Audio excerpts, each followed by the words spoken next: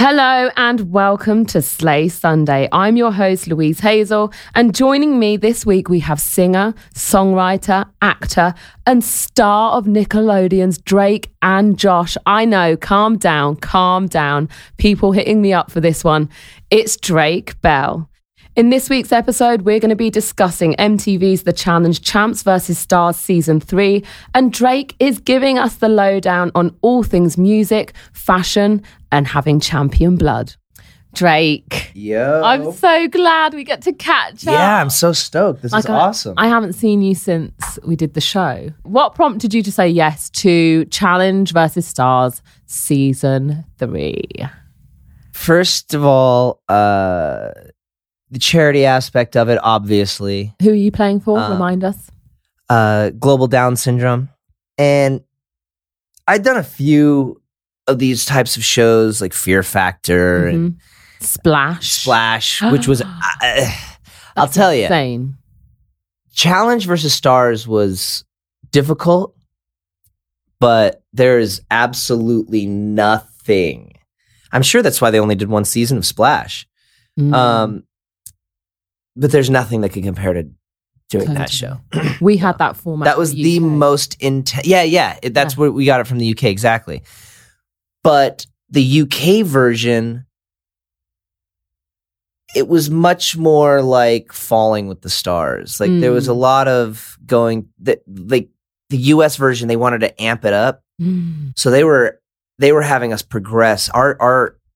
We were being coached by these Olympic coaches, and Greg Louganis we were working with, and they would come up to us and go, okay, well, this is what the production wants you guys to be doing this week. And okay, I don't know what, like they were really like, this is dangerous. So we can't be having you do these things that professional divers are doing. You guys have been diving for a month. But you still finished third. But we still, I finished third, yeah. Insane. I finished third, but I must say, and I don't mean to toot my own horn, but I'm going to. Go for it. I was the best diver on the show. Hey. If it was an actual diving competition, I was the best diver because people got through with like going to their feet or, doing some, like Rory who won, who's freaking incredible, who's a really good friend of mine. He's an Olympic skier. Yeah. But, crazy stuff where he gets dropped out of a helicopter and chased by an avalanche and does all this extreme, crazy flips. Super agile. So he's not afraid of anything. Right, basically. got you. And he just runs off of the 30-foot high dive and does like 3 triple gainers and all this crazy stuff. So he was doing cool, flashy stuff, but nothing that was regulation dive. So like technical. What I mean? Nothing so technical. Let's say it was you and him at the Olympic Games, you'd be getting those 10 points. I would win. He might get 6. If we were at the state fair, everyone would want to watch him. He'd be a spectacle. Yeah, he'd be like the one that would jump off the high thing and do 3 backflips and then land on his feet, and everyone would be like, "Oh my gosh!" But if we were in an Olympic meet and they were like, "Okay, we'll do a 2.5 or a 1.5 or a arm stand somersault or 3 whatever," you'd smash him. Well, then there's a real competition. Yeah. And talking about real competition, did you know what you were signing up for? No. Had you seen it before? Like, no. Had you watched anything like that? No. You literally just like, yeah, okay, whatever. No, I'd never seen it before. But Insane. My friends were like, yeah, I love that show. I watched that show. It's really cool. You should go do it. I was like, all right, cool. And I was expecting, Fear Factor. I was expecting, like, get to the jungle gym, the top of the jungle gym the fastest, or, win the race. Crazy. And then move on. And if you lose, you get eliminated. So how soon into the game did you realize there's something else going on? And this is like a game within a game? Well, I didn't realize that until... it actually took a little bit because I was just so frustrated with everything that was happening around that it took a minute for me to actually be able to focus on the actual game. But I would say probably... Oh, man. Because, I mean, I'm trying to think of the order of the challenges. We had Arian Foster, didn't we? You know what? I would say probably right then. I would say right when Casper and Arian were thrown in, and everyone's like, "Oh, least valuable player. Oh, we want to make it. We want to call it the most ready player." It's like, no, we want to call that the most get him out of here player. Of course. Yeah. So that, yeah, I guess when they threw Arian in, it was pretty obvious. And then when they didn't save Arian, and Arian's shock on his face was like, "Yo, I'm going home." Yeah, that made me go, oh, okay, these guys are trying to act, and they're not doing a very good job. Yeah, for real. You know, they're like, oh yeah, you know, yeah, they just, you know, they try to put on that face, you know, and it's they showed their hand pretty early. I mean, I remember saying to Wes, "You guys really showed your asses." So we see you almost take like a backseat role, like straight out of the gate. Was that part of your strategy now? You know, knowing that it's now that kind of champs versus stars scenario? I mean, honestly, I was just trying to stay in the game, you know? I mean, I was just trying to stay in the game, and I don't know. I'm not into, like, I like to hang out and have a good time and like have good vibes with people and stuff. So whenever we got into that lounge, that players lounge. Yeah. Whenever we got into the players lounge, the vibes, it was just like, got sucked out of the room, you know? And then it all just started to become like, down to business. Well, not just down to business, but it was also like, you know, what dramatic thing or cutting thing can I say to get more camera time? And what can I do to get under that person's skin? And now what can I do? I was like, yo, we were just hanging outside this room, all vibing each other and having a great time. And now we're in here. So I think that was my sort of why I was laying low. And then it just became a strategy after I started discovering sort of like, oh, by doing this, I keep the target off my head. You know, I keep a target off my back. So yeah, I think it just started with me going, I like the van rides. I don't like the players lounge. So I'll you know, I'm yakety yak in the van, but once the players lounge happens, you know, it's like, why is everyone yelling at each other? Because we see you in a number of scenes in the early episodes where you are in the players lounge and things are popping off and you are just zen. Yeah. It's almost like you've tuned out. You're just like not getting involved when that drama pops up. Well, completely. I mean, I've got, you know, it's like I like Devin. I love Hennessy. These are all people that I've gotten along with. And, you know, the producers are purposely, and this is the other thing that I knew as well, is like, coming from a background, a television background, I immediately noticed, okay, something's up here because I'm used to getting onto set and going up to the camera guys and be like, oh, hey, Jim, good morning. Oh, hey, what's up, Ted? Hey, hey, how's your weekend? You know, Sarah. Oh, hey, guys, what's going on? And you know, and being friends with the sound people and being it all being a family, right? You know, and they were so shut off from us, and the crew was so, you know, wouldn't talk to us and wouldn't. So I was like, oh, you're creating an adversarial relationship here. Right. This is purposeful. You want to get under our skin and you want to drive us insane. So I started noticing that because I was like, this isn't like a normal set. Why isn't there a camaraderie being built here? Vibing? You know, why on day 9 is my relationship with these 3 producers the same as it was on day 1? Like, that's very, very weird for me with my background, you know? So I started noticing, oh, they're putting us in a fishbowl. Right. And they're wanting to watch us from the outside, and it's Truman Show, and they're wanting to create conflict and create storyline and all of this stuff. So I was like, okay, I see what's going on here. You know, this is not normal. This is not what it's supposed to be. So that also was me sort of going, I just have to keep my cool because these guys are everyone here is pressing buttons, you know? And that's why, for example, like Hennessy blew up, you know, and Dev and everybody is because they you know, they call you down and then they make you wait forever. Yep. And then, you know, then someone else comes down and then everything gets, the production, it's not the production's fault. No, they shift all the blame onto the person, then and then they get the explosion that they were waiting for. Right. You know, so I just, you know. Because actually at the moment when like Hennessy was coming. I actually wasn't even in the room. Yeah. And there are kind of memes of you sat there through that Devon and Hennessy kind of argument just with a straight face. Yeah. I wasn't in the room because I was popping out, going to the bathroom, and Yeah. made it look as though, and it played as though Henny was, we'd been waiting for her for like a day. Yeah, exactly. And it's like, and also, I mean,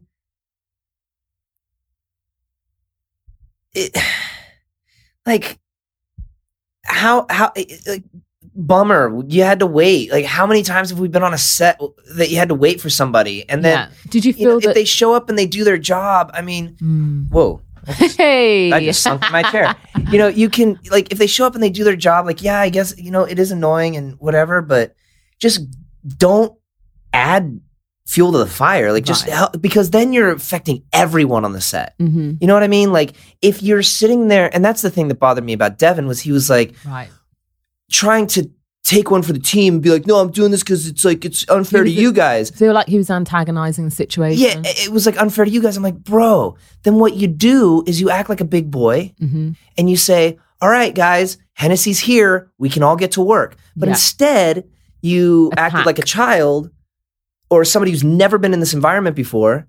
You attack, and then, because you obviously know what Hennessy's going to do, so then you attack, Hennessy blows up, and now there's another half hour that you've got camera crew, producers, PAs, sound people, all of us now sitting around waiting around when you were like just 5 minutes ago complaining about that. And I'm like, well, how does that help the situation? You know what I mean? But he did great. He did get good TV.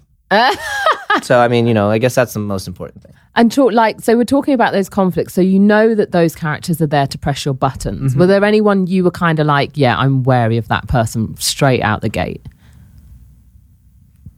Wes, 100%. Yeah. Just because it's like he was just there's, I don't know. He was obvious. You know what I mean? He's obvious. There's like, he's like that person that walks into the room and you just immediately are like. You didn't take to him at all, did you? No. Yeah, I don't know. There was just something like obvious about, I know that I can undermine all these people. I'm just like, he's got no idea. Yeah, it was. I don't know. There's just like an air about him. Like he just thought he was King Kahuna of the game. And I was just like, okay, cool. I mean, then go and win. Like, but I don't know. Crazy. Yeah. So, but everybody else, I mean, I really vibed with. I had a great time. And that's like we were talking earlier. I was like, man, if there's anything I got out of the show, doing the show, was I've made incredible friends. You know what I mean? Like, it's so funny. Like, I'm on tour. Four I'm out, corners. yeah, exactly. I'm out on tour and I'm in this group text message and it's like, are we going to salsa, or are you guys coming over to watch the show and all this stuff? I'm like, what the heck? You guys are all hanging out. I'm missing all the fun. I'm like, the show was a month ago and we're all still like keeping in contact and for stuff. real. It's quite special. Yeah. So for the viewers that haven't tuned in yet, there is an alliance going on called the Four Corners. Drake, you take it away. Tell me about the Four Corners. Well, first of all, the people who haven't tuned in don't matter. No, you guys got to check out the show. It is wild and crazy. It's like nothing I really expected or thought I was getting myself into. But the Four Corners are me, Booby, Louise, and Casper.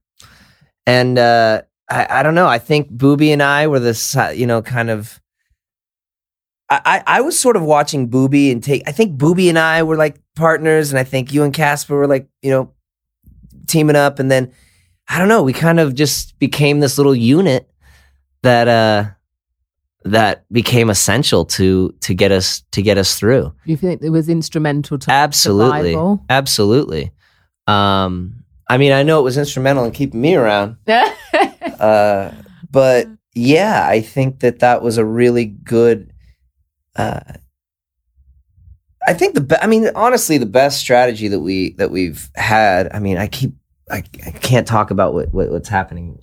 I can only talk about what's happened so far.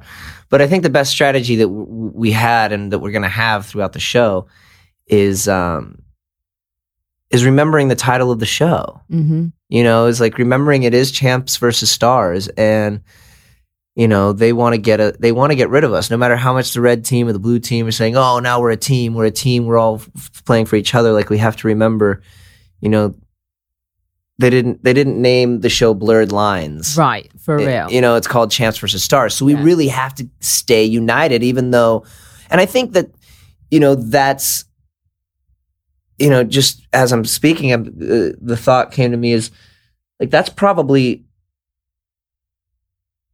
You know, they were thinking, oh, let's separate them because the champs have such such leverage because they've done the show. They you know, some of them have won. But I think what they were really doing is saying, let's see if they can keep together and let's see if they can keep united by separating them and see if they can still be a unit and come together, or whether they're be the stars, politics, or if they're going to separate and then be taken down by the champs. For real, you know, because if we separated. And the producers knew this. They were probably like, okay, if the stars separate, and then they don't stay united separately, the champs are going to take them down. For real. But if we separate them, and they don't become red and blue, and they remain stars, then they have a chance to continue through. And I think that's the best strategy. For real. Yeah. So we're going to talk about something that perhaps hasn't been seen yet, but. So there comes a situation where we're asked to pair up, and Booby chooses Wes. Can you say over you? This is going to go out later. Okay. I'm like, dude, there's like $1 million like fee if we get like. Have you read the contract? This is going to go out way after. All right, the event. cool. Let's do this. Cool. Yes, Casper picks. Wait, Booby picks Wes. Yes, and you pick. Kayla. Better go after. I signed that contract. I picked Kayla. I was surprised that Booby. I'm surprised that Booby picked Wes. Because you could at that moment in time, Booby picked Wes over you. Yeah. And you said obviously you two had this little alliance, and we were the four corners. Yes. And you could have gone Little Mama or Tori, but you picked Kayla. What were your thoughts after? You know, Booby. I didn't feel. Well. I love Tori. I think she would have been a great partner, like as far as our hang sessions and just, you know, being friends. But she just wasn't performing well enough in the challenges, I feel, to keep us going. You know, I mean, she had really good, you know, politicking with CT and Tony, but as far as her performances and the challenges, they just weren't up to par with Kayla. And I knew that Kayla had the same loyalty with CT and Tony. So, and she'd been killing it in the challenges, and also she kind of, I mean, other than the few times that she blew up, and well, not blew up, but was a little you know, feisty. She spoke up. Let's put it that way. The few times she spoke up in the champs lounge, the players lounge, she sort of held back and was playing the game the same way I was. You know, it was kind of just sitting back, watching, just going like, just keep me in the game. Don't put a target on my head. Keep my loyalty. Yep. And so she kind of had that big blow up and then kind of settled down. Yeah. And I feel like Tony did the same thing. He blew up the first week and then kind of simmered down. Yeah. And thought about his Tony played the same way. Long-term Yeah, survival. exactly. So did you see a little bit of yourself in her then? Yeah, definitely. Yeah. I think that's why I picked her. I was like, oh, she's playing it like me. You know, she's all tatted up like me. Did your opinion of her change once she partnered up and started having to work together? No. I mean, in our challenges, she kicked ass. You know, I think that we worked really well together. I don't know. I think that I don't know, like on the swimming challenge, I feel like I dogged it on that. I thought I was going to do way better, but it was just the mate, like I'm a great swimmer. I can hold my breath, but the the technicality of the maze, I just got confused with trying to get the thing over it and moving. And the fact that it had the space, the ring had the space, like I was like, wait, can it go over this part or can it not? And then it would come off and I just... Yeah. So I don't know. It was a clusterfuck down there, wasn't it? But I think that had I been with anybody else and we'd had the same frustration, I think we would have been like screaming, or not screaming, but just frustrated with each other or all this. But I don't know, we had like a very, like each competition we did, it was very like, I mean, there were moments where I thought she was going to be like, come on, man. And she was just very like, you got it.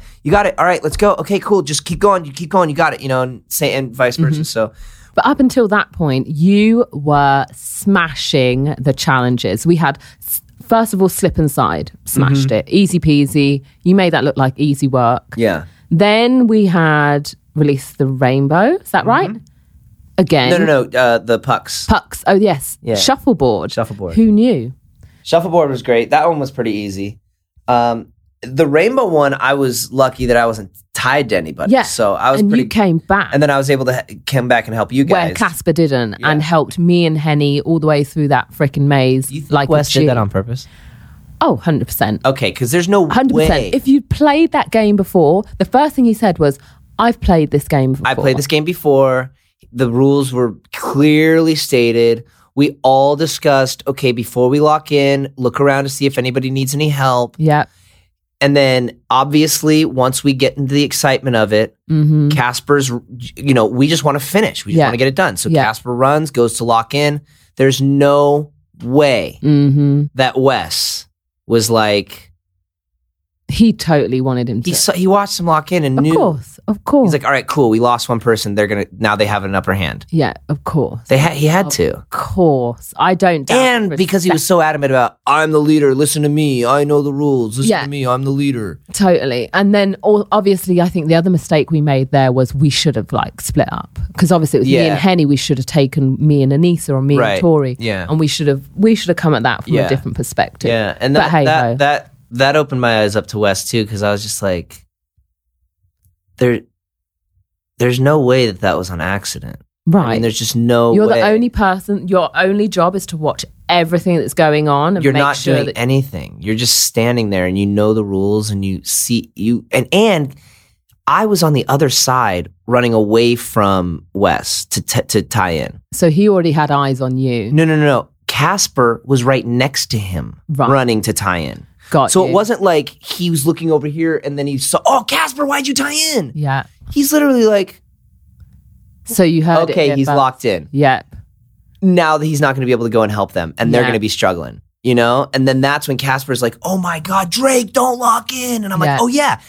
And I knew, and then that's why afterwards Wes was like, oh, well, that rule wasn't explained correctly. I'm like, then how come when Casper said don't lock in, Drake, I knew exactly why he said don't lock in and I ran back to help. Exactly. Because that rule was clearly stated. Yeah. And we all had talked about don't lock in because you can come back to help. So right when Casper said don't lock in, my brain went, oh yeah, I got to go back and help. Got you. And then Wes was like, no, that wasn't said. They didn't say that. I'm like, well, then why did my brain know to go back? Why didn't I just go, why? What am I supposed to do now? Of course. Go help. No, I knew exactly to go back to help. So Wes, if you're watching, you suck. Yeah. You suck eggs.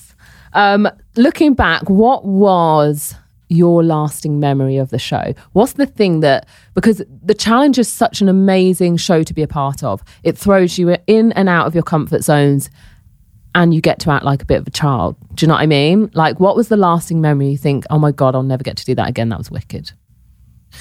I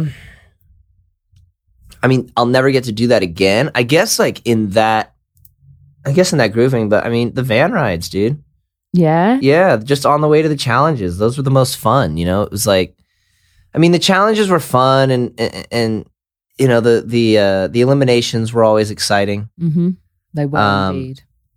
But as far as a lasting memory for me, it'd be all the stuff that happened that didn't get shot. Would you do the show again?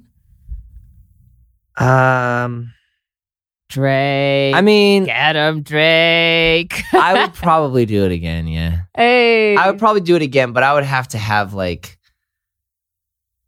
absolute open, free schedule. Because that's another thing that tripped me out about the show. I wasn't expecting to be on for so long, and I thought, I'm like, dude, Aaron, I looked at all the contestants. I'm like, I'm going to be on here for 2 days. I'm going to last for an episode, 2 episodes. I felt like there came a point where you suddenly dropped in and you were invested. That's what that's what happened. You got addicted. Then I got into it. We're going to come and talk about that a little bit later. Wicked. So our next section of the show is called Drake's Hot Takes. We're going to be talking to you all about music and the music industry, where it is right now. Now, You're super active on Twitter. You've got 3.5 million Twitter followers. You've had public Twitter feuds with the likes of Justin Bieber, and you are not one to back down. We know this from the challenge. I think that Twitter is an amazing tool. Mm-hmm.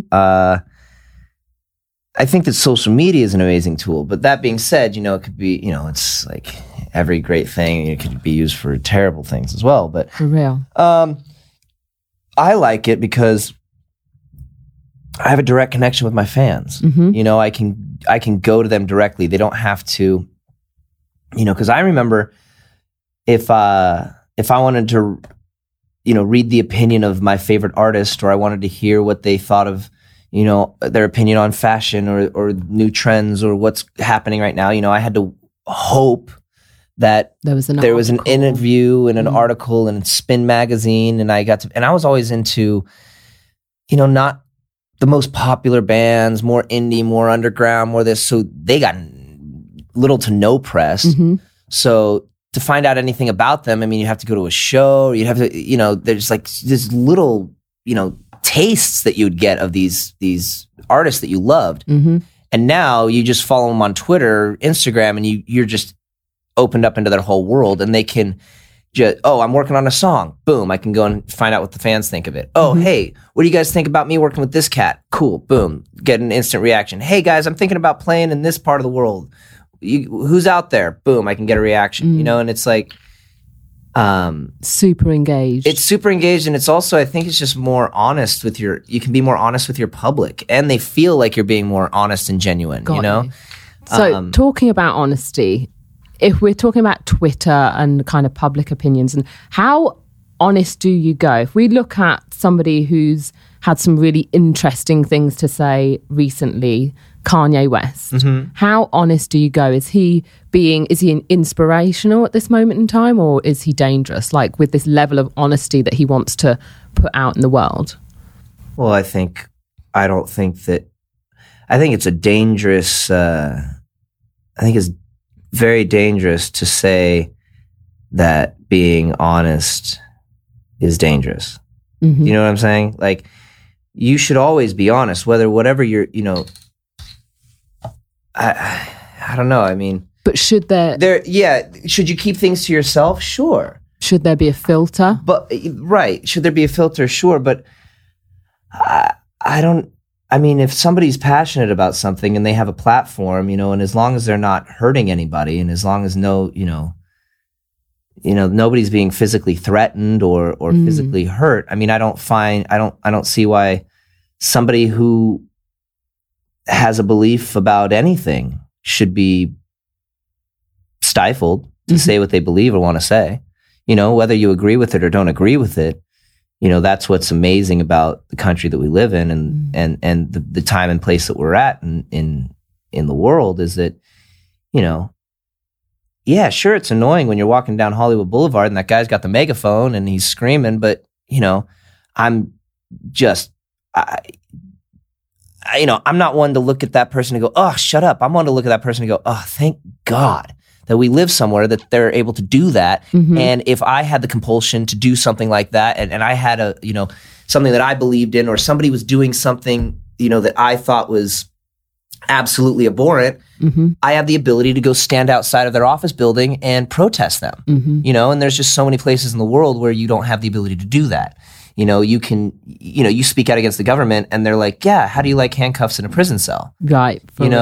So, so you feel like we should be using these platforms as almost a celebration of freedom of speech. And perhaps with that goes hand in hand the idea that we might be offended by what people say. Yeah, you can look, everybody has the ability to block. Everybody has the ability to change the channel. Mm-hmm. Everybody has the ability to not, to turn their head, and as long as somebody isn't, physically threatening somebody or doing anything that, or that, isn't some I don't want to misspeak here, but, I just feel like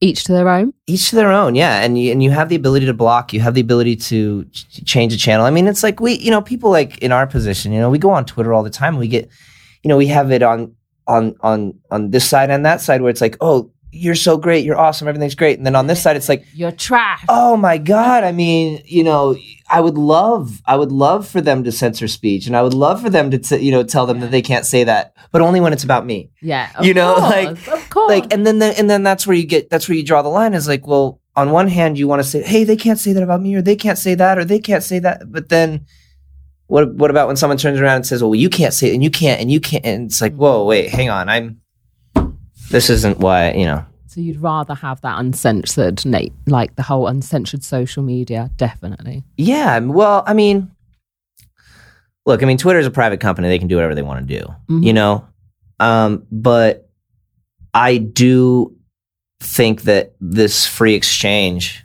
of information and thought and opinion and everything is uniting, and it's very good. It's really good. And I mean, obviously, people can destroy their lives through one tweet. They tweet the wrong thing, or they make a joke they thought was,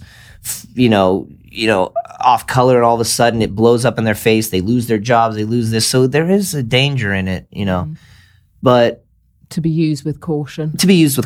Obviously, but yeah, I mean, I wouldn't. I don't know. I wouldn't want to just stifle somebody's speech just because it wasn't. There's a minority or a majority. Actually, if there's a majority of, that's why we have these things. It's like, if there's a majority of people that don't agree with what you're saying, well, then the majority is just going to come in and shut you up. But we have the ability and the opportunity here to say, hey, the majority doesn't agree with what I'm saying, but it doesn't matter because the minority is going to get a voice here, and we're still going to be able to say what we want to say. Discussion. Yeah, absolutely. And I think that we, and if we just lived by mob rule, and everybody who just didn't agree with you, then we would all just go shut them up, and then we would then that's not. That would be a boring society. Well, it'd be not just boring; it'd be devastating. It'd be detrimental. Completely. You talked about turning heads earlier.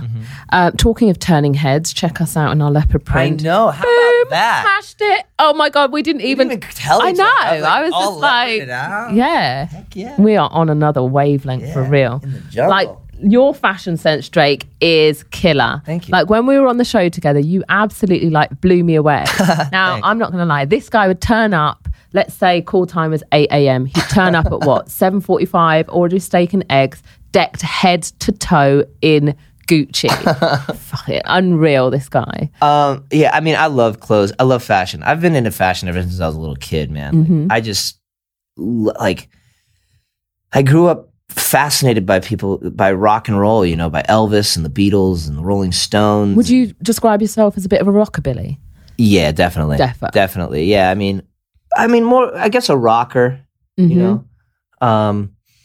but one of the major things about, for some reason, for me growing up and watching and seeing these images of these people, where the clothes that they were wearing had such an impact and influence on the music that they were making and on, the whole swag, on everything. Yeah. So it was like, you can't be in the Rolling Stones and sound like that, but not look like cool, and not have this amazing fashion sense, or be a David Bowie, So I was always just fascinated by the fashion of rock and roll. I mean, even through, I grew up through Nirvana and Pearl Jam, like the 90s grunge thing. And even that had its own everything was, there's always fashion around music. So I've just been obsessed with it. Did you tune in and watch any of the Met Gala? I looked at all the red carpet. For sure. Of course you did. What was your favorite look? Okay, I'm going to be really, really, I'm going to get called out right now because I don't know his name. The dude from Black Panther. Which one? Chadwick Boseman? Chadwick Boseman. Got you. Yeah. That's how you go to the Met. So he was wearing how you go to white, gold. That's how you go to the Met Gala. Got you. That guy, oh my, It wasn't all white suit though, was it? I felt like it was no, white it was all jacket. white. It was all white. It was, and I felt like there Who was was like it? some gold embroidery on the side. who was it? Oh man, Who he went with? Female? no, who designed it? Who he was wearing? No idea. I have no idea. Let's find out. Fact my check. God. I'm having a brain fart and I don't have my phone to check. But anyway, it was like the white cape. He had the stud, the appliques with like the jewels with the crosses, and he just looked like royalty, like just amazing. the theme people was that went to the Met that heavy. weren't wearing stuff that's like out of control. Like Cardi B looked incredible. Yeah. Jeremy Scott obviously like dressed everyone. Oh my like, God, I mean, they he all looked looked bomb. incredible. Everyone that wore Balm on was. I mean, J-Lo looked Yeah, incredible. she looked like phenomenal. fire, right? Oh my gosh. Who missed Nick the Cave? mark? Nick Cave and his girl, his date. I don't know who he went with, but they were Gucci runway right off the runway. So she had on the big red velvet. You know, they looked amazing. Yeah. But they were literally just pulled right from the runway. Right. From Yeah, I like, which is it's Who cool, missed which is the mark, cool, though? but it's like I would rather have. You know, if I go to the Met Gala, I want to have a complete. I mean, it's going You're gonna be decked head completely to toe. custom designed. Gucci. Like, I mean, if I can, call me Alessandra. If I can Call get them him. to make me something custom, then heck For yeah. real. Who missed the mark for you? Who did you think? No, didn't get the memo. I thought Nicki Minaj looked a little boring, but I don't know. I don't know. I felt like it could have been any outfit for any awards evening. Yeah, that's what I mean. Like when I say like who let me down, like everyone looked fire. Like everyone, there was what's his name was incredible. Who? Childish Gambino, Donald Glover. Donald Glover, dude, he was Gucci, so sick. The back of his suit was amazing. Yeah, for real. And you've seen his "This Is America" video. Yeah, Thoughts? Yeah. Well, I haven't seen the whole Provocative? thing. Provocative or safe? I've only seen parts of it, But so I you've don't know obviously yet. seen the bit where he's... I've only seen the bit where he's dancing with his shirt off on the car, and I think that's pretty cool. But Okay, I won't have no spoil idea it what the for you. message of the video is. You 'cause I need to haven't go seen it and yet. watch that one for sure. So Spotify recently removed R. Kelly's music from its playlist for behavior outside of music. Do you think that streaming platforms like Spotify and Apple should be policing what gets played? Well, I mean, when it comes to something like that, absolutely. I mean, I hope that well, actually, I would like to know, do you have your phone? I do. Do you have Spotify?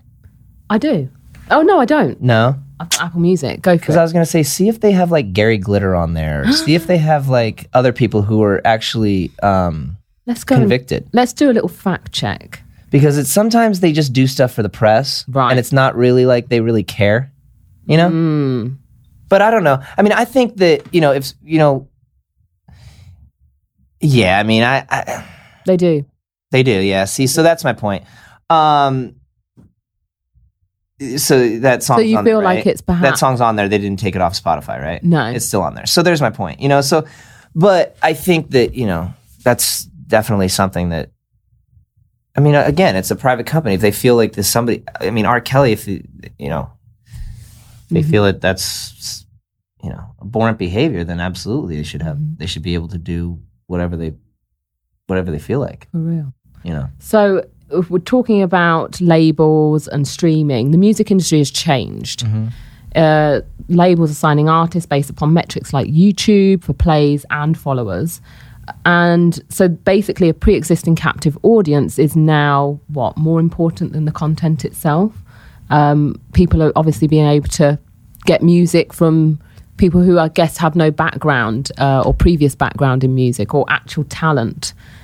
What are your thoughts on that? I don't know about the actual talent part. I mean, yeah, sure, there's people who are popping off that, you know, that you're like, wait, what? Like, I don't get it. And it's just some sort of internet, you know, sensation, or they're being, you know, but I can't knock the ability for a 16-year-old kid in the middle of Lubbock, Texas, who has absolutely no opportunity to get out of his city or go to LA or New York or Nashville or anything like that, to get onto the internet and to be able to find fans and to be able to grow an audience himself, you know? And that's like one of the most beautiful things as an artist and as a musician, to be able to have access to, you know, because especially somebody like me who, like, I've been doing this before those outlets existed. Yeah. So, you know, I'm old school. It's like, oh yeah, to play for an audience of, you know, you got to put a band together, and then you got to try and get signed, and then you got to go make a record, and then you got to go, you know, it's old school. But now you can just make a song, put it on SoundCloud, make a Twitter page, make a YouTube page, and just start building your fan base. You know what I mean? Like these local acts have an ability, you know, it used to be like, oh, get on my email list, or how are you going to connect with your fans? More accessible. Yeah, now it's accessible. And sure, because of that, there's going to be a lot of crap, you know, a lot of junk to filter through. But then you're going to find so many gems and so many amazingly talented people that just couldn't get out of their city, or just didn't have the ability, didn't have the money, didn't have the opportunities or the resources to do what they needed to do, you know? For real. And talking about talented people, Little Mama, hell yeah, jumping on, and the track isn't out yet, is it? Not yet, no. So no, I've seen. Did you release bits and bobs on social media? I feel like you released. Oh yeah, we were on. It. I mean, just like stuff when we were in the studio. Yeah. And so the track I'm talking clips, about, is it called "Call Me When You're Lonely"? Yes. Okay, tell me about that and how Little Mama came to pop up and do a feature. Well, Lil Mama was in the van on one of our many van rides that I loved. Right. And I was playing the tune, and she comes into the front of the van. She's like, "Call me when you're lonely, babe." She's like, "Man, this is fire. What is this? Who is this?" I'm like, "Oh, this is just one of my new songs." She's like, "Wait, I thought this was the radio." I was like, "Oh, that's so nice, Mama. Thanks." You know? Aww. And she's like, no, really, this is so good. And then she'd like keep singing it to me whenever we were like in the challenges or whatever, just hanging out. And I was like, "Man, you got to jump on that song, Mama. You got to jump." She's like, "All right, well, I will, you know, whatever." And I'm, you know, we say that kind of stuff all the time, and For it never real? comes to fruition. And I just happened to land in New York because I was supposed to drive straight to Long Island from Nashville. But this is how crazy the world works, man. Go for it. So I was supposed to be driving straight to Nashville. Some crazy, unexpected event happened that got us stuck in Nashville. What was that? Oh, don't want to get into it. But it was a nightmare. All right, Drake Bell, Nashville. Yeah, no. I mean, it was all good. It was just a crew member. It was a business. I got you. It was a little kerfluffle. You know what I mean? Kerfuffle. So we're stuck in Nashville, and we were going to drive to Long Island straight to our show, but instead we ended up flying from Nashville to New York, and we got in a day early. Yep. And so when we landed, I got the call. I got Lil Mama texting me. She's like, "Oh, I saw on Instagram, you know, oh, you're here. That's so cool. You know, let's hang out." And I'm like, "Oh, that's awesome. Let's hang out." And so just by chance, man, I just happened to be in the city. I had a bunch of stuff to do all day, so we're out all day. And then finally I'm at dinner. It's like 10:30 at night. And I'm thinking, oh man, I wanted to see Mama. Like, that's such a bummer. It's like, almost 11 o'clock at night. I guess she didn't have time or whatever. Then my phone rings, literally like 5 seconds later. And I'm like, hello? She's like, hey, when do you want to, is there a studio you like to work at? Like, where do you want to meet? I'm like, it's 11 o'clock at night. Oh, I guess it's a little different in New York. He's nocturnal. Yeah, well, I mean, it's New York vibes are a little different. And so I was like, yeah, sure, I'll get it together. I'll put it together, blah, blah, blah, blah. And then we met at midnight, and she came into the studio, showed up around like 1 o'clock with all these verses and everything written out. And then started writing stuff like right in the room, and then went into the booth and cut this vocal. And I was just like,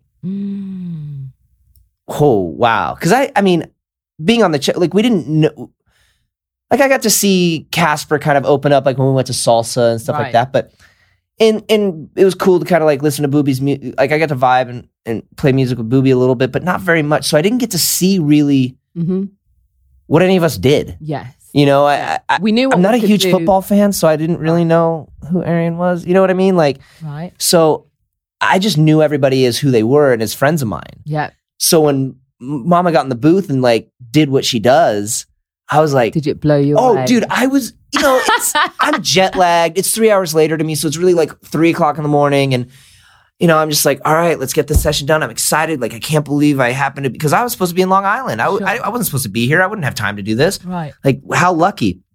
And then the second she starts laying her verse down, I was like, oh my God. I was like up. I was jumping around. I'm dancing to the song. I'm like, oh my God. I'm like, turn it up. Like, Oh, it was just fire. It was so great. I cannot wait. Yeah, I'm excited. When can we anticipate? This new music's going to be really When can we anticipate it? When is it going to be out? It should be, well, we're mixing and mastering it on Monday. Please have it out before the end of the show. I really want to get it out before the end of the show. Because then we could like use a little, like, hey, check it out. Look what happened. Stuff it. I'm not going to the reunion show unless that song is playing when we walk in. Exactly. But no, she did a killer job. And I'm excited. The new music is really cool. I'm doing some really cool collabs. Like Mama's on it. I worked with I got Tank God, who did Post Malone's Rockstar. Yeah, tune.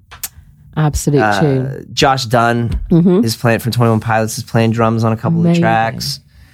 Who else is on there? I'm supposed to be doing something with Lil Xan. Yeah. Wicked. So it is going to be popping. Yeah, it's like crazy. It's like all new sounds and. When do you think the whole project's going to be completed? Do we know? Do we have? Well, I've got 4. I'm not like making full records right now. I'm just kind of releasing singles. So I've got 4 new ones that I'm working on finishing right now. 2 that are closer than other 2. But probably like the next month or 2. Yeah. And then we'll be shooting a new video for Call Me When You're Lonely. Yeah. And you've been touring. Are you still on tour now? Basically, I'm always on tour.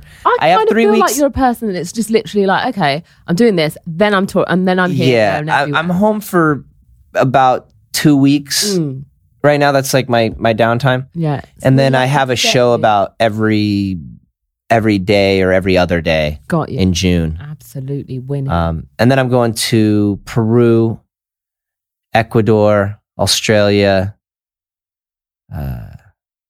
You're all over, all man. Over, yeah. You are all over. Yeah. I really want to talk about one thing, because one thing that struck me about you and our conversations whilst we were on the challenge is I feel like you are a natural born winner.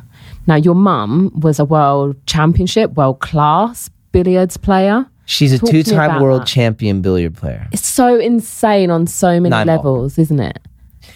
It blows my mind. I couldn't be more proud. It's so cool. And plus, because I'm like completely obsessed with pool. Yeah. We haven't had a game yet. I know. I'd love to play. I play as often as I can. When you get back into town after this trip, definitely, give me a little time to... Golf and pool. It's like, that's my, I just kind of, those are my relaxing, chill out. Golf I love. too, darling. Golf you too. golf? Yeah. Oh, man. That's awesome. Yeah. I got my first birdie the other week. What? Yeah. First birdie. I'm Par 3? so happy. Par 3. Yeah. Little chip into I the knew hole. it was a par. Love it. So cute. Bore you with the golf chat. That's awesome. I was so bummed. I just got back from 10 days in Hawaii. Yeah. And my last show was in Hawaii for this last tour I was on like since January. And I thought, hey, I have last shows in Hawaii. I may as well just stay in Hawaii. Yeah. So we stayed for 10 days and I brought my golf clubs and lugged them around everything. There's like 40 golf courses on the island of Oahu. Yeah. One 5 minutes from me, one of the nicest courses. I didn't touch my golf clubs once. No. Not once. I don't know why. I was just chilling and just and sometimes you got it. And then like to go make the appointment, like show up on time, and then like are there gonna be other people? There's gonna be a long wait. You're on holiday. You're Hawaii. You're ready. Next time. When I have like 20 days there, I'll do some golfing there. But I love it. Continuing on the theme of winning, your mum describes you as having champion blood, which is a phrase. My mom describes me as having champion blood? Yeah, you said in one of our discussions. Oh, yeah. And that is one of the things that has stuck with me. That phrase, like champion blood. Talk to us. What does that mean? What does that mean to you? I don't know. It's just something my mom always told me because she's like, my mom's incredible, man. She, the thing about my mom is if she loses, she didn't really care about winning. She didn't care to win. Like she has the inability to lose if she wants to win.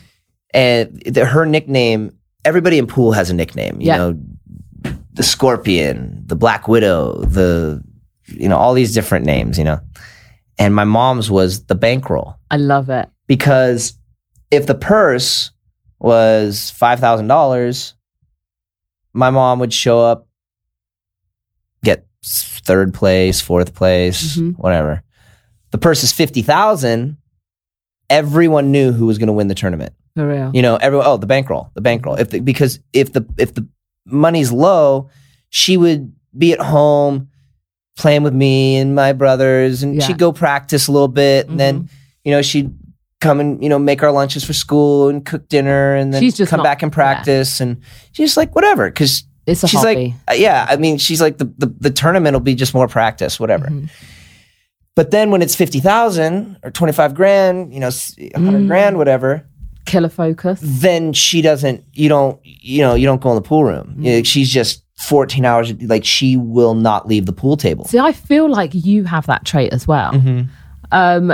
Like when does that come out of you? When do you see it the most? I mean, I'd say probably just music. I mean, having the ability to sit and just play guitar for hours and hours and hours and practice and get over, miss the shot 100 times until you get it and get it and get it. Mm-hmm. And the same thing with guitar. It's like, it's interesting because like playing now, you don't remember. It's hard to remember picking up a guitar and it being foreign to you, and it not just being like an extension of you and just being able to pick it up and just whatever. Yeah. It's just me and a javelin. But exactly. So like you get it in your hands and you're just like, oh, okay, I'm home. I know this. But and it's kind of almost hard to remember like holding it being foreign in your hand. But at one time, you had no idea how to hold it. For real. I didn't know how to hold the guitar. I didn't know how to make a chord. For real. But I don't really like remember that. But it takes, hours and hours and hours of dedication and, missed phone calls and not going out with your friends and not hanging out and just sleeping with your guitar, waking up and playing before you go to school and coming home right after school and playing guitar and not, staying up all night and playing guitar. And it's the same thing as her around a pool table. Do you feel that that's is it that killer mentality that kept you in and focused on the guitar, or was it your love for guitar? So was it your desire to want to kind of conquer this instrument and be able to play it like the best of them? Definitely both. I mean, it was definitely my love for it. And I think it's the same with her. she has a passion for the game. She doesn't compete anymore just because, what she says, she just goes, well, I know what it takes. And I'd rather hang out with my husband and watch movies at night and, hang out and be grandma with my grandkids than what I'd have to do to go be the number one player. Yeah. But she could absolutely go and dominate right now. Mm-hmm. But she's at an age and a time in her life where she's like, I don't want to do that. That's too much work, So she likes just chilling out. So she teaches more now. But now, and I swear, if she went and competed now, no one would be able to touch her. She talks about her playing now. Like she goes, Drake, if I knew, because she teaches now, and it's the same thing. Like when I teach guitar, if you knew then what you know now, right? When I sit down with somebody and I'm instructing guitar or teaching somebody even basic stuff, like they've never picked up a guitar, and I'm just showing them stuff. I learn stuff.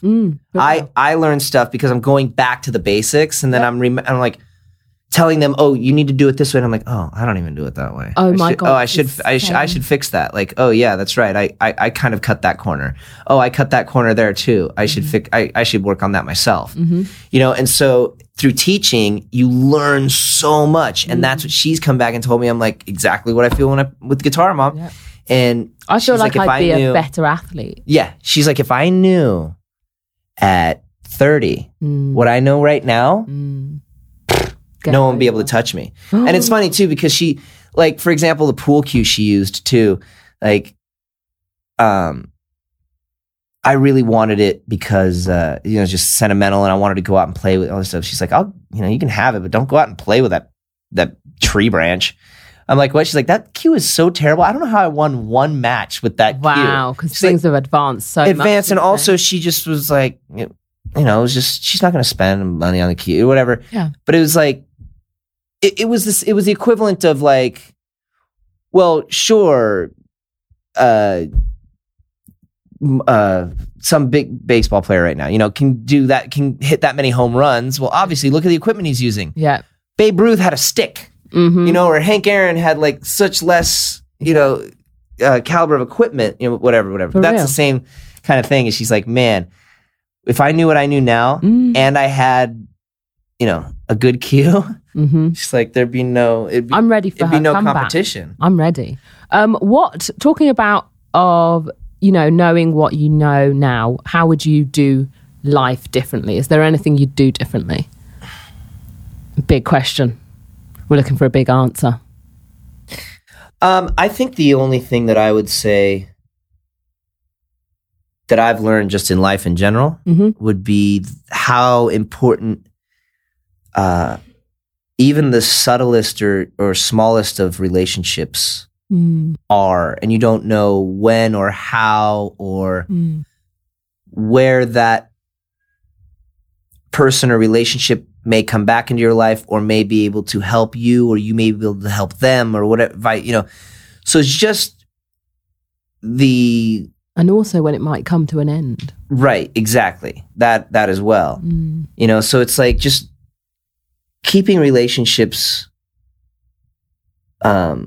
just in a good place, you know, and not burning bridges. And you know, because as a young person in this industry, I started really young, you take a lot for granted. Completely. You know, it's like, this is what I get. This is what you get, you know, and this is the director I'm working with this day and that's the director I work with tomorrow and this is whatever. But also because I've been in here so long, you realize how tiny this little town is. Yeah. You know, and everybody knows everybody and everybody talks to everybody. And, you know, all it takes, I mean, I you know, in my gym, I was talking to a producer and he's done massive stuff. And it's just crazy. He was telling me all it takes is to be at lunch with a friend of mine and that friend of mine go, oh, you're thinking about Sarah so-and-so? Oh, yeah. She worked on my buddy's movie. She's a little bit of a handful. I mean, she's great performance, but she kind of showed up late a few times, kind of a handful. Yeah. Just in passing, not even trying to warn him about nothing. Just like, oh, you're looking at her. Oh yeah, she's great performance, but just like, I don't know, a little difficult to work with. Anyway, yeah, I'll have the Reuben. Yep, okay, cool. He's like, that's all it takes, and I'll never cast that actress. And you're just like, oh my God. And this is a guy who does major blockbuster motion pictures. For real. That'll never cast that girl or that guy because in passing, somebody was like, she was a little difficult. You know what? He didn't show up on time a few days. It was kind of rough with the crew. Great performance though. Great actor. But they're like, I don't care. I got to be with this guy for 3 months in New Zealand. Yeah, for real. So I need a guy that I can vibe with and gives a good performance. Yeah. So literally all it takes is just one little, it wasn't my cup of tea. Like that, literally, he wasn't my cup of tea, will get you not cast in a major motion picture. Yep. So just shake babies, kiss hands, and act like you're trying to get voted into office. Talking about shaking babies, we don't have any, but we do have a bag of lines. This is the final part of our segment, and it's going to be quick fire questions. Now, this is Louise's bag of limes. On each lime, and I want you to have a little route around, pull out a lime and on it has a question. If you don't know what it says, ask me. CT. Your thoughts on CT? I love CT. CT's my boy.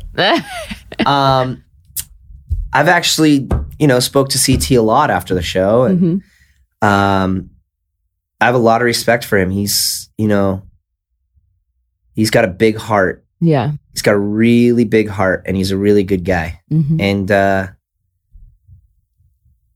don't watch much of the show, but I know he's got sort of a reputation of being a little rough around the edges, and I feel like he's getting more polished up, though. But I really love him. I love that guy. He's a really good guy. Wicked. Next up, keep it moving. Dig deep. Who would you call if you were lonely? Who would I call if I was lonely? Probably my girlfriend. Hey. But a more interesting answer, I would call Lil Mama. Lil Mama. Dude, she is so fun. Us in the studio, I can't believe I didn't have a cameraman there documenting it because it was so I would have loved funny. to have been a fly on the wall. So funny. Salida. I mean, come on.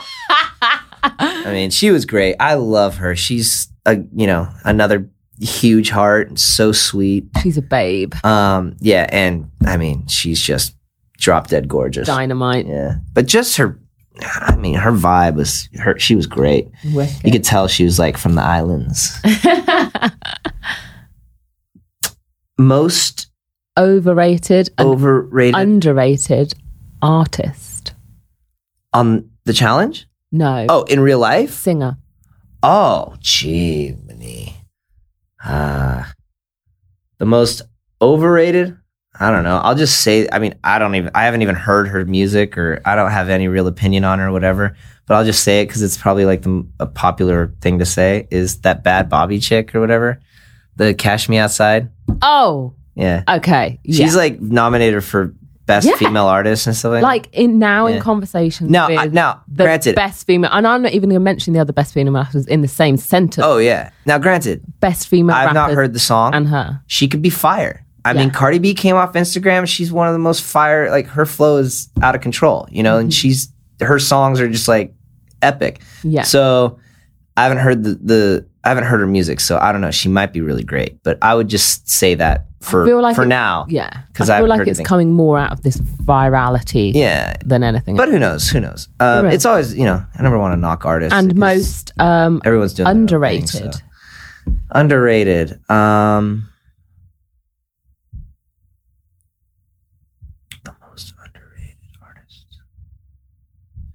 Well, I wouldn't say he's underrated because he's one of the biggest artists, but I would say I don't think a lot of people realize how incredibly talented Charlie Puth is. Yeah, like that guy's out of control. I mean, he's a jazz pianist. You know, I mean, he can get in there with a 3-piece jazz band and just like. So he's kind of low key. I find super low key, and then all of a sudden he sits down at the piano, and you're just like, what the. What? But yeah, I'd say at least his musicianship is underrated. Yeah, because I don't think that the layman who's not his major fan knows what an incredible talent he is. Got you. All right, keep it moving, Drake. Keep it going. Date vegan or go vegan for $250,000. So we know that you are a big meat lover. I love steak. So what's it going to be? Are you going to date a vegan, or you have to go vegan for $250,000? Okay, and we can negotiate on the fee. Well, I mean, obviously, I'd date a vegan for $250,000. That'd be the easy. That's easy. You're not getting paid. I don't have to date the vegan. Wait, what? You have to either date the vegan or go vegan. Oh. For $250,000. Like, I'll date anybody for $250,000. Date the llama for $250,000? No problem.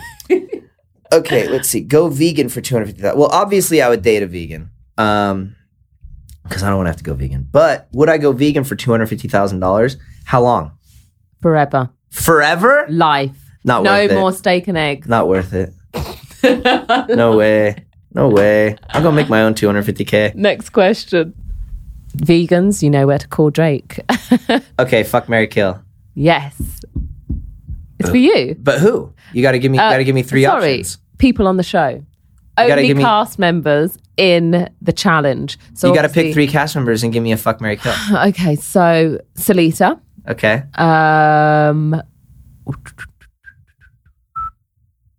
Tori. Okay. Anissa. Aww. That's not nice. Why? Okay, because I don't want to kill Anissa. You just did. But I have to kill Anissa. I'm sorry. Do. Okay, I have to kill Anissa. I have to kill Anissa. Okay. This is very I don't. It's fine. I'd have relations with Tori. You do things with Tori, and then I'd marry Salita. For real? Heck yeah. Okay, there we go. Tori ain't mad at you. She is gonna be so pleased. That's her childhood crush. Yes, Kayla. Thoughts? I love Kayla. I think she's badass. She's dope. I think the way she played the game was awesome. Mm-hmm. I think she's a really cool chick. Yeah, I mean, and her tattoos are. I love her tattoos. Nice. Maybe we got left. Wes. Parting words for Wes. Wes loves to play the challenge. Loves it. Yeah. Wes is a cool dude, you know, smart guy. Would you hang with him outside of the challenge? Probably not. I mean, I would. I mean, I absolutely would because he's a cool guy. Like, if we were going to hang out, like, yeah. But I don't know, he reminds me of my brother a lot. yeah? Yeah. West I mean, I love my Council. brother. I love my brother. My brother's awesome, but we're just like totally into different stuff. Like real? he's not into music. He's like more technical. He's like there's just not a lot of stuff that we just connect with. So Got you. I love hanging out with my brother. So for that reason, but I wouldn't he's cancelled. But he wouldn't be like one of my bros that I like hang out with on a regular basis and connect with on like art and history and love, whatever, Mm-hmm. You wouldn't golf with him. Or maybe you would. Yeah, I mean, I would golf with him. Yeah. Who's up next? I don't know if we talk. Or what's up next? Anyway, Drake on Drake. Yes, thoughts on Drake. Oh my goodness. You are the original Drake. Oh my gosh, this one's hard. Okay, yes, Drake on Drake. Yeah. What would you like to know? Thoughts on Drake? Thoughts on Drake the rapper? Yep. I think he's dope. For real? Oh, yeah. Okay, favorite Drake I mean, song? I think that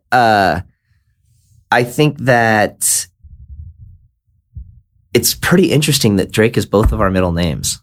Really? Yeah. I didn't know that. Yeah, What's his name is what's your Aubrey first Drake. name? Yeah. Jared Drake. And what's yours then? Jared Drake. Yeah. Oh, so you're Jared Drake and he's Aubrey Aubrey Drake. Drake. Yeah. But just all my life growing up, I've just been called Drake. Like my dad called me Drake. I was enrolled in school as Drake, and it was just I've always just had a first favorite name. Drake song?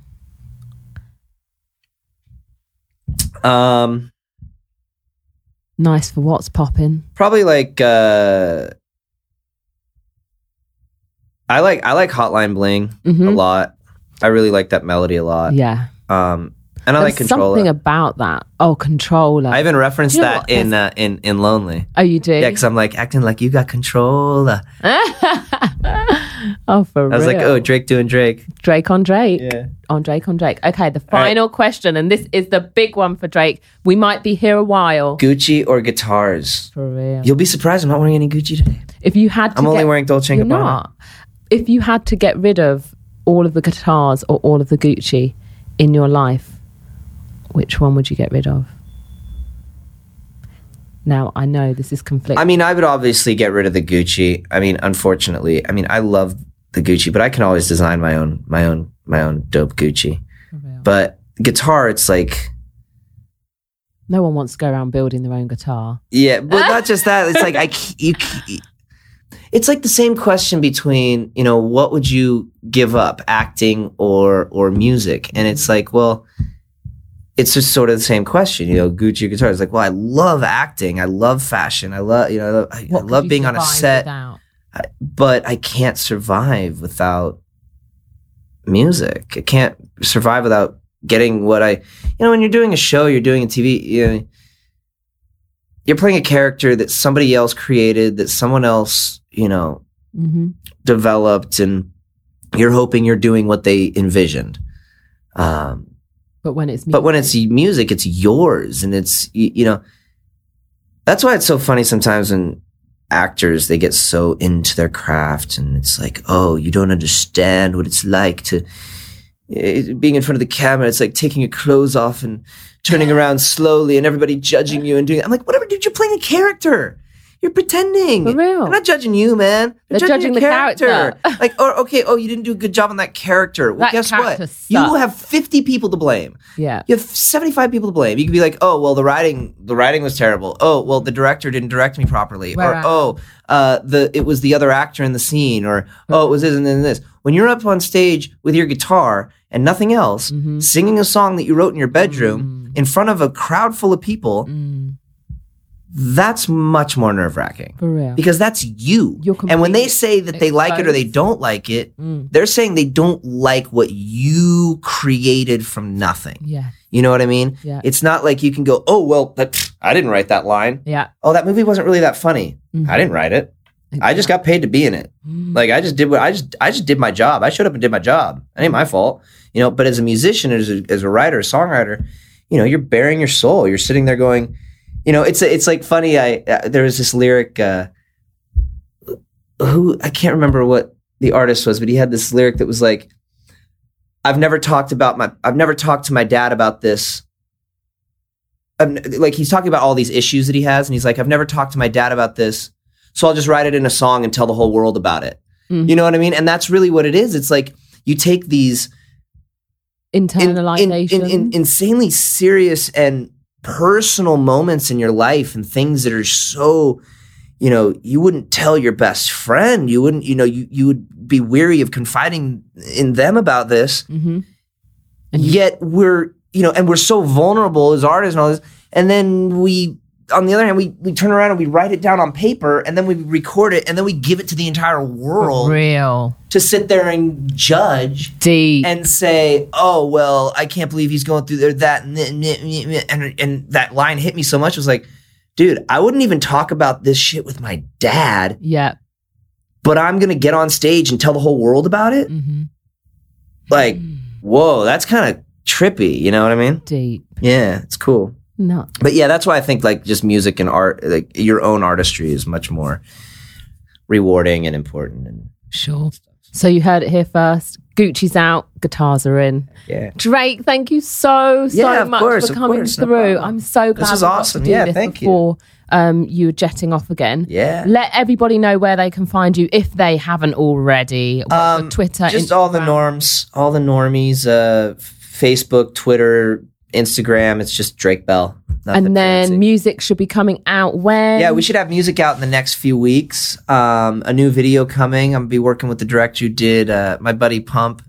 Lil Pump. Pump. Who did a Sked-It and Gucci Gang. Mm-hmm. So I'm going to use the same director and amazing. Have some fun. Oh, for real. I can tell. Look at your hopefully face. Mama gets in the video. Oh, for goodness sake. So that would be really sick. Amazing. But yeah, so a lot of stuff just brewing and ready to serve. Thank you so much for coming. And before you leave, I've got your little present. Nothing major. Don't get excited. A present? No, stop it. Don't get excited and don't open it yet. What? It's nothing exciting. It's for your home. There's two it's not Gucci boxes a in here. Gucci jumper. But it smells like Gucci. It does. Oh, you come here. Oh, stop it. I didn't bring you anything. You didn't have to. You brought me you. Oh, that is so sweet. Yes, she got me an Instagram post. Woo! Thank you so much for coming that's so sweet of you. Thank you so much. This has been Slay Sunday. Kill it, babe. Heck yeah. Gucci gang. I'm hosting my first Slay Sunday contest, and one of my lucky supporters will win the chance to interview me about my experience on the challenge Champs vs Stars Season 3. To enter, tag me in your Insta stories and tell me how you slay.